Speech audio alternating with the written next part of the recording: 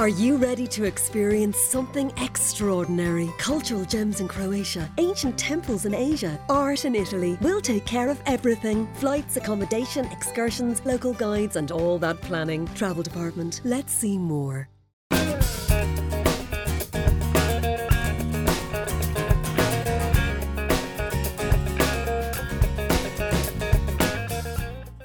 Hello, I'm Conor Faughnan and this is Driving Life.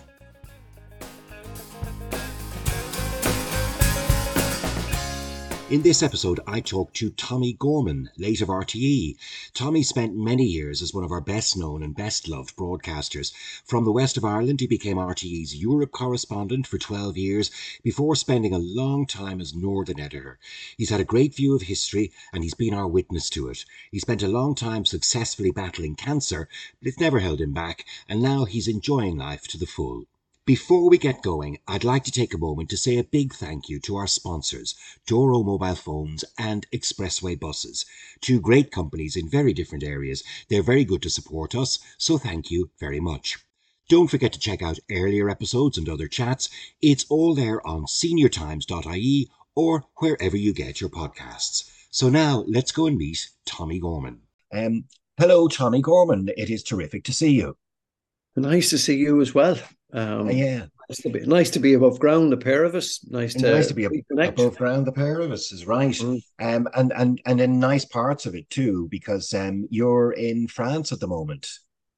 Yeah, I'm in a little place called Saint-Nexan. It's a little village outside Bergerac. We've been coming here for the guts of 20 years, and it's a good place to recharge. It reminds me of Leitrim in the sun. Leitrim in the sun. Well, that's a nice combination. And of course, you are a West of Ireland man, Tommie. You're a Sligo man. I say originally, but that never changed. You're very much a West of Ireland man, aren't you? Oh, I'm 100% rooted in Sligo. Sligo is my home place. We live between, very near Strandhill by the sea, about 5 miles from Sligo, in a place called Lisheen. Beautiful part of the world. That has been home since 1984, and I was actually brought up beside the Markovich Park on Cairns Road in Sligo. So Sligo will always be home. Always be home. So why the hankering for journalism, Tommie? Because it came along very early, didn't it? You were writing for the Western People as a young man. I suppose I liked English and history at school, and I had a priest who encouraged me in Summerhill, who had an interest in journalism himself, and he encouraged me to fire ahead and take an interest in journalism. And I think when I was accepted for the School of Journalism in Rathmines, immediately after secondary school, it was a 2-year course, and away you went after that. In some ways, I regret that there wasn't, say, a period where you went for maybe the summer to London or the summer to New York. But it was a very, very fast course. In the first summer, you got a placement. I got a placement with the Sligo Champion. Yeah. And then after year 2, you were out and you were in the labour market. And I started working with a new newspaper then called the Western Journal. And I never really stopped. I worked for 3.5 years with a man called John Healy and Jim Maguire. They were great teachers. Oh, John Healy would have been well known. Yeah, very good. Yeah. Lots of people would remember No One Shouted Stop and our 19 Acres. Healy was a great champion of the West of Ireland, as indeed was Jim Maguire. And then I joined RTE in 1980, and I worked with them for 41 years. 41 years. Well, listen, I know myself how easily it can happen. You lose concentration for the briefest of moments, and 41 years has gone by. And RTE must have felt like a big break at the time, did it? Because, I mean, it's the national airwaves. And yeah, it was certainly stepping up a gear, and in some respects it was changing direction because it was radio and television. And most of our training in those days was for print journalism. So stepping onto the national stage with RTE, certainly it was a big challenge having to learn the language of radio and television. So I worked I was fortunate in that I was based as the correspondent in the Northwest. So Did you replace Jim Fahey? Was that right? Was he your Yeah, no, Jim was the Western correspondent. Yeah, he was And my Galway, of great course. friend. So yeah, Jim covered, Galway, Mayo, Roscommon, and that was quite big territory. And then I looked after the Northwest, Sligo, Leitrim, Donegal, Derry, and Yeah, what were then the neglected counties and the unclaimed counties of Cavan and Monaghan as well. I yeah. used to go over there every so often. So it The was like barren wilderness that Cavan and yeah, Monaghan. it was like a border brief. Yeah, actually, Teresa Mannion was chatting to me for the podcast, and she was to say, but working for RTE in that part of the country, you're kind of a road warrior a lot of the time, aren't you? Yeah, and like Teresa's a dub, and she Yeah, that's knew right. Dave O'Connell, the famous Connacht Tribune man, great West of Ireland man. So she came west. But Mm, in Fahy's case, Fahy was of the parish, and as I was from Sligo. yeah, So they were great years they because yeah, were. in many ways you were the representative trying to get, say, the stories from the region on air. Now, it was great if it was a positive story, but it was a harder task when, it wasn't a positive story, when Yeah. it was something closing down or, something going wrong. But it was fantastic fun. Mm, Like it wasn't a job at all, Conor. That's the story with yeah. journalism. It's a way of life. And you It's a always feel lifestyle rather than a you feel job. you're Yeah. fortunate doing it all the time. And from the point of view of kind of the couch in South Dublin, people would have been aware of you in RTE, obviously as a Western correspondent. But is it fair to say it felt like a much bigger job, a much more well, grown up's the wrong word, but you went to Europe and became Europe correspondent. So Well, now your commentary's on a much bigger stage. yeah, that was a huge change. Like I had never actually worked in Donnybrook, so to go from the Northwest to Brussels, it was huge gear shift. I was really fortunate, and I'd say it's part of the reason why they appointed me. Eamon Lawler had been in Brussels for years, and he was Mm, coming back to become a newscaster and a very accomplished one. yeah. Uh, so it was a 12-month appointment to begin with. But I think the fact that Ray McSharry was the EU Agriculture Commissioner, Ah, yeah. Mac kind the of a hard knife. person to get to know, but because he Yeah. was from Sligo, I think Mm, that was probably one of the reasons why they said, well, maybe Tommie will be able to get some contact and some traction there. And McSharry at that stage was setting out to try to reform the Common Agricultural Policy. yeah. So he turned out to be a wonderful contact. And if you have one really good source in high places, it's a Mm. very good start.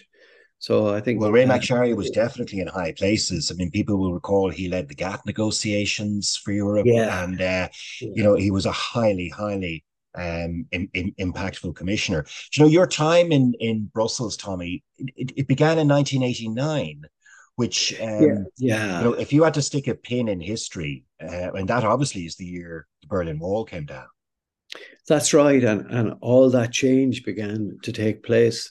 I actually missed the fall of the Berlin Wall. I was covering the Greek elections at the time the Berlin Wall fell. So I was in the wrong place at the wrong time. But I caught up on things soon after I came back. I Mm. went to Czechoslovakia, to Prague for the Velvet Revolution. And I remember driving down, actually drove, Conor, with your background, you'd be interested in the story. We drove from Brussels down through Germany, across the border, and there were border guards Yeah. into Prague. And a week later, when we were returning, the border guards were gone. The Wow. whole regime had collapsed. So that was a fantastic time. So You yeah, I was literally were a there. witness to history. Uh, Yeah, and I was in Brussels for those years when the Berlin Wall fell, when Germany was reunited. mm, Sometimes I think we forget that a lot of the big decisions about German reunification were taken during Ireland's presidency of the EU. But sometimes I meet German diplomats, and they'd be very quick to remind you of the significance Ireland had during that yeah. period. We're just a small country. We were in the chair at the time those decisions were taken. Sponsored by Expressway. With My Expressway, free travel pass holders can reserve their seats online at expressway.ie or at our ticket machines in stations. Are you interested in trying a new smartphone but still a little unsure? Do you want a phone that offers larger icons, with louder sound and an interface that has technology designed for seniors? Well, why not choose from the Doro range by simply visiting doro.ie. Doro, make friends with innovation. They were great years because it was the expansion of Europe.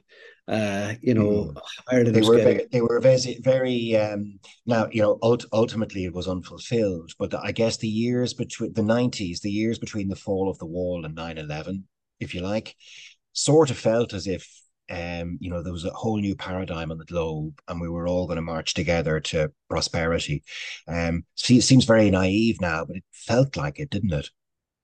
Well, I don't know if it's naive, or I don't think if it was as bleak, if it ended bleakly, because there were the years when Ireland changed dramatically. Like, oh yeah, there were from the our years of structural funds. There were the years when we took our place, really as a member of the European Union. There were the years when, say, the corporation tax regime was put in place. There were the years when we moved from being a very big beneficiary in terms of EU transfers to where we are now, where we're net contributors. contributor. Yeah. And I actually think a lot of, say, the foundations of the modern, prosperous Irish state, that they were laid during that decade. Yeah, I would agree with that analysis, Tommie. And the other thing, which we're obviously going to come to, but maybe we'll just mention it and park it for the moment. Obviously, that was the year when the Troubles, in inverted commas, officially ended, during the 90s as well, with the Good Friday Agreement. But back in Europe, or back for Ireland, I agree that it roared into the Celtic Tiger, but actually we became the model country for the European Union. If you wanted to sell the European Union in expansion to the newer countries of the East, Ireland was the model you could point to. Look, this is what can happen if you stick to the rules, be European in a proper European way, you will prosper. And we've been held up as a model since. Well, yeah, and I remember there was a principle called absorption. It's interesting because how you make use of the transfers you receive. And you had 4 countries who were, say, the biggest net. We used to call them the paupers club. Greece, Italy, Portugal, and ourselves. Greece, Portugal, Spain, and ourselves, not the Italians. Not the Italians at that time. And we were probably the most successful in terms of the change in the rise in our GDP, and the way we were very good at using structural funds. Well, we slag ourselves about the value we got from motorway, whether we did this, that, and the other, whether we got our CPOs correct or whether we overpaid. But in fact, when structural funds were spent, I mean, there were jokes in Europe that if you give the Irish the money to build a motorway, you can go back and the motorway will be there. If you, when you pour it into countries like Greece and Portugal. Now, listen, I don't want to be unfair to those countries, but that was the perception at the time, that they just weren't as efficient at using the money. Yeah, the Greeks had a bad reputation. If you look at, say, the way Spain has used European investment since, Spain used it well. Portuguese is too. But one of the interesting, say, threads from that period as well was I saw how our relationship with the UK actually prospered during those years, because we realized how much we had in common, and there was a lot of, say, practical friendship that developed during that period. And when you were talking about the years, say, the Troubles ended, and I think that, say, the relationship between, say, the likes of John Major and Albert Reynolds as finance ministers around the European table, and, say, the deeper relationships between our countries, I think they thrived in that European space, because we were quite supportive of each other. We spoke the same language. And I think we managed, as well as, say, we stopped being the island behind the bigger island. We were taking our place on the European stage, but we also realized the natural kind of kinship that was there between ourselves and the UK. And you'd often speak at summits in those times, Conor, how, okay, to do the European business, and then there'd be the inevitable bilateral between, say, the Taoiseach and the British Prime Minister Yeah. when Northern Ireland was teased out. And I think Europe was a very useful space. I think it was, and a more confident republic was perhaps better able to stand on its own feet and feel more like an equal of Britain. But the other dynamic that people will kind of forget, because you think about Britain in the European Union, and you associate it with resistance and Brexiteers and bad rhetoric and all that, but very frequently in the European Union itself, the British were the voice of reason. The British were the voice of moderation. They were a check on the federalist urges of some French and Germans, and we found ourselves in natural alliance with them, and they with us, and we really did, partner well in there, didn't we? In some respects, but I think it's a bit of a contradiction of the British, really, that they were the champions of the single market. Thatcher was very much for the single market, and prime now architect of it, Thatcher. Yeah. When you look at what Brexit has done to them, it has taken them out of that European single market. I also feel that we were traveling in different directions in some respects. When you look back on it now, like for us, Europe was liberating. It gave us that stage in which to perform, and our country began to prosper during that time. Unfortunately for the British, they went, say, from being a major world power to losing influence during, say, the last century. So certainly from the European Union years onwards, our trajectory, it was improving all the time. From a low base, let it be said. Yeah. But there's bound to be that psychological effect on a country, because one, like the Spanish before them, like the French before them, perhaps like the Americans now, Britain just inevitably moved from a space of dominance down to just being part of the pack with everybody else, and that is a psychological adjustment for them as a nation. We, on the other hand, emerged, essentially from poverty. To step up and become a modern European nation. So for us, we're bound to feel more positive about that. Yeah, I remember Anne Casson coming over one time, and she made a program about the Erasmus scheme that was there for students, third level colleges. And like that was such an enlightening experience for so many young third level Irish students, that you could spend a term or a year in an EU country. And I think that was part of the flowering of the new Ireland. That we were given that opportunity and we grasped it. Another thing worth noting from that period, and it's one of the differences that emerged, we were razor keen to become part of the European single currency. Yes. And, we had to get ourselves, I remember Rory Quain was finance minister for a lot of that period, and we had to, get our debt GDP ratio into a certain shape and so on. And of course, when push came to shove, the British didn't want to be part of it. They wanted to keep their sterling separate. And that was another big parting of the waves during those years. And, you could make both rational and emotional arguments on both sides of that debate, and people did. But I think in both Ireland and the UK, it was the emotional side that won out. Ireland wanted to be part of something bigger and feel less vulnerable and exposed and alone. Britain wanted to remain Britain, to some degree aloof from the continent. And emotionally, I think both arguments were the ones that won in the respective islands. Yeah, I see it here. I see the outworking of it in a place like Little Bergerac when you come to the airport here and you arrive with your Irish passport and, job sound. Whereas if you come with the British passport, now you're here for a limited amount of time. You can only spend a certain number of days, say, on the European continent.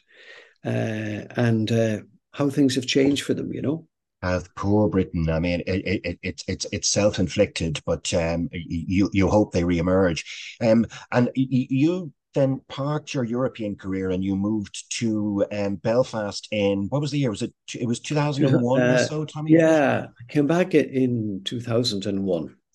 And it was You, 3 years after the Good Friday Agreement. yeah. And I suppose I had always retained an interest in North-South relations because I'd worked in Derry for, some of my time as Northwestern correspondent. And I used to see the way things were playing out, say, on the European stage. And there was part of me that was really interested to see whether, say, Jacques Delors' theory of if you spread the investment and if you bring prosperity and whether that can act as a positive force. And I was really interested to see whether Ireland could become the EU's poster boy or poster girl in terms of peacemaking. So that was part of the attraction of going back. And what's your, I mean, you can't give a brief take on 20 years of history in Northern Ireland. But how does it feel to you that it progressed there? Because to me, it just feels like yet another missed opportunity, and Northern Ireland across the piece feels like it is stagnated and calcified. And while we have an absence of conflict in the way that conflict existed before the ceasefires, but it still feels like an absence of conflict rather than the presence of peace, doesn't it? I'd have a different view. I'm an optimist by nature. Good, we need them. I remember what it was like when people were being killed, and I remember the terrible weight that came from hearing of one more bombing or one more shooting, and the inevitability of a reaction to that, and more life being taken needlessly. So I'm still basking in the relief and the delight that the killing has stopped. Yeah.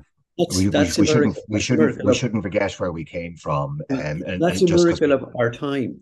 And I'm thrilled to be alive in these times, because I think we're seeing the outworking of history at play. Like we saw Leo Varadkar and Micheál Martin go to Béal na Blá last year.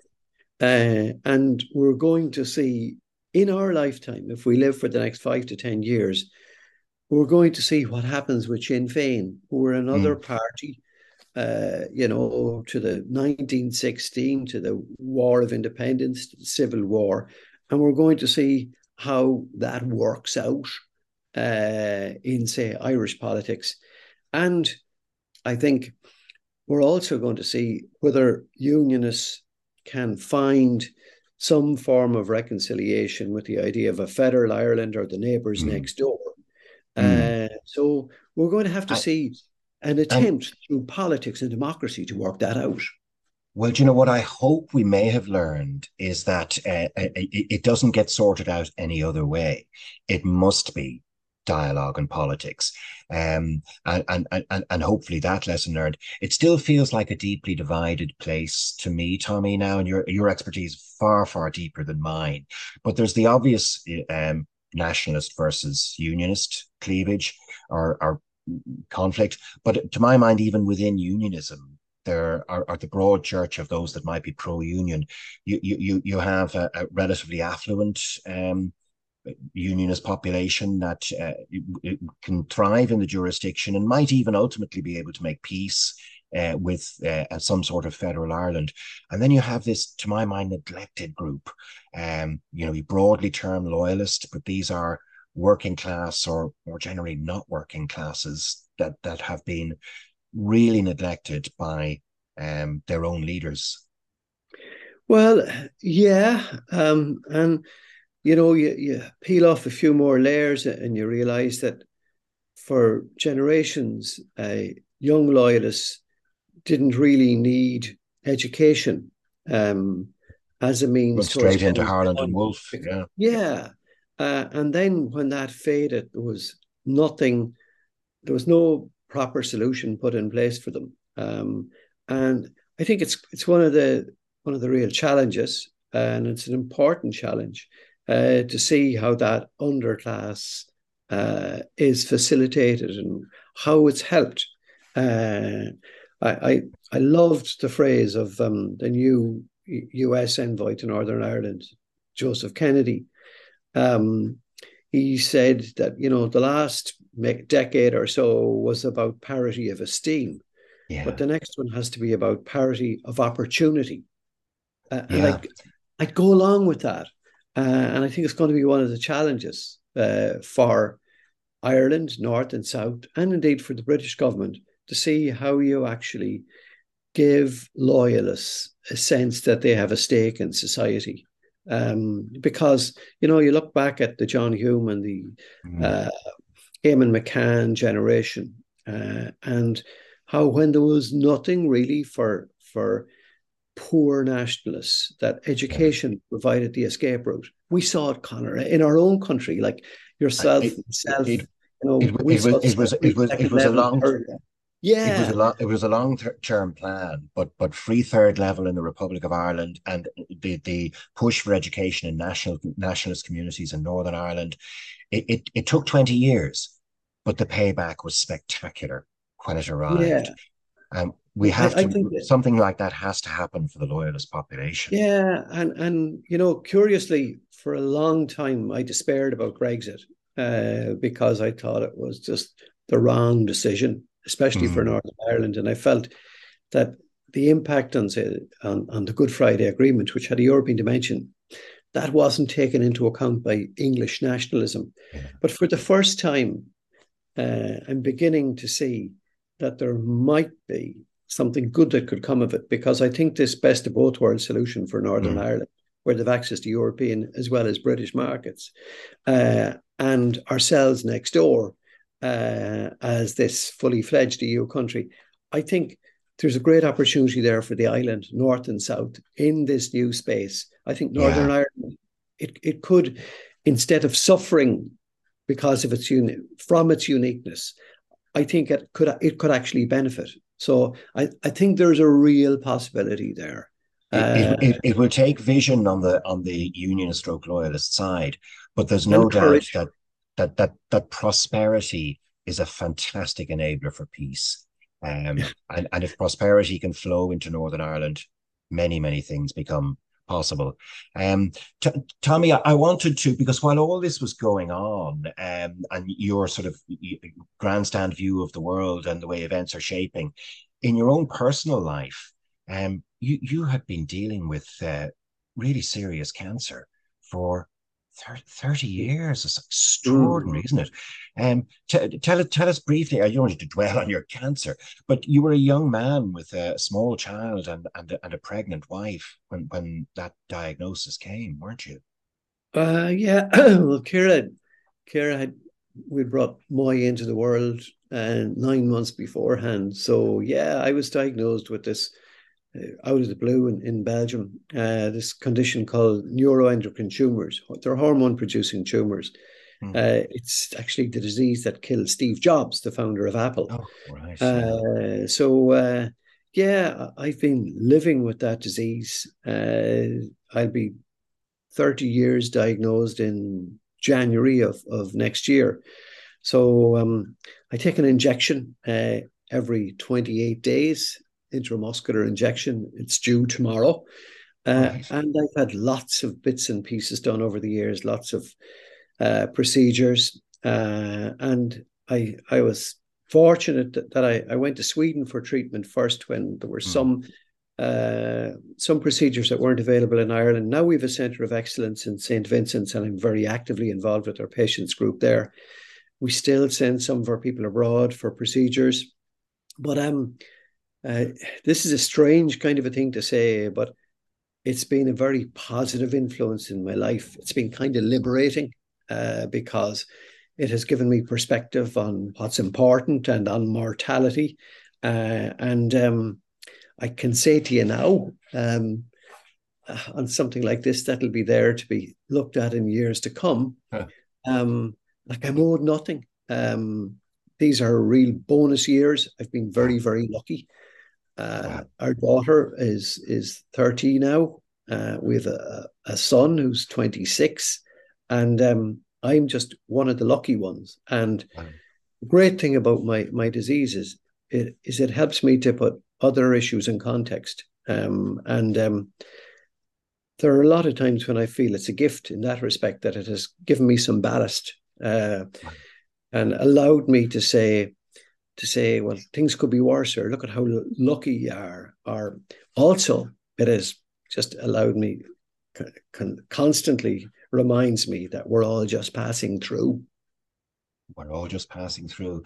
Tommie, it's an extraordinary perspective to have on life. And well, we could chat for hours, but the lads would give out to me. You're in France at the moment. You'll make it back to Sligo soon, I hope. And it will be fantastic to run into you in the west of Ireland someday and continue the chat. Well, I know you have roots over and family links to Enniscrone, lovely part of the world. And it's lovely to see you too. Enjoy your busy retirement and your fantastic perspective on life. And Tommie, you're an absolute gentleman. Thanks very much for the chat. Thanks, Conor. So that's Tommie Gorman. I hope you enjoyed the chat. Let me know if you've any thoughts on the podcasts. Get in touch on conorfaughnan@gmail.com. Do remember that you can access the full Driving Life archive of previous episodes at seniortimes.ie. Thanks again to Doro mobile phones and to Expressway buses. And we're done. Drive safely, live happily, and come back and see us again.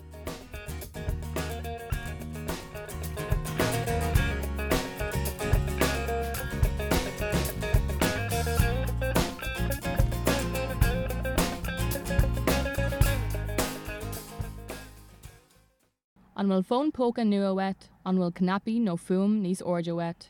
Níos éasca le húsáid, féicar na phone ionntach atá gcuin anseo ag daro.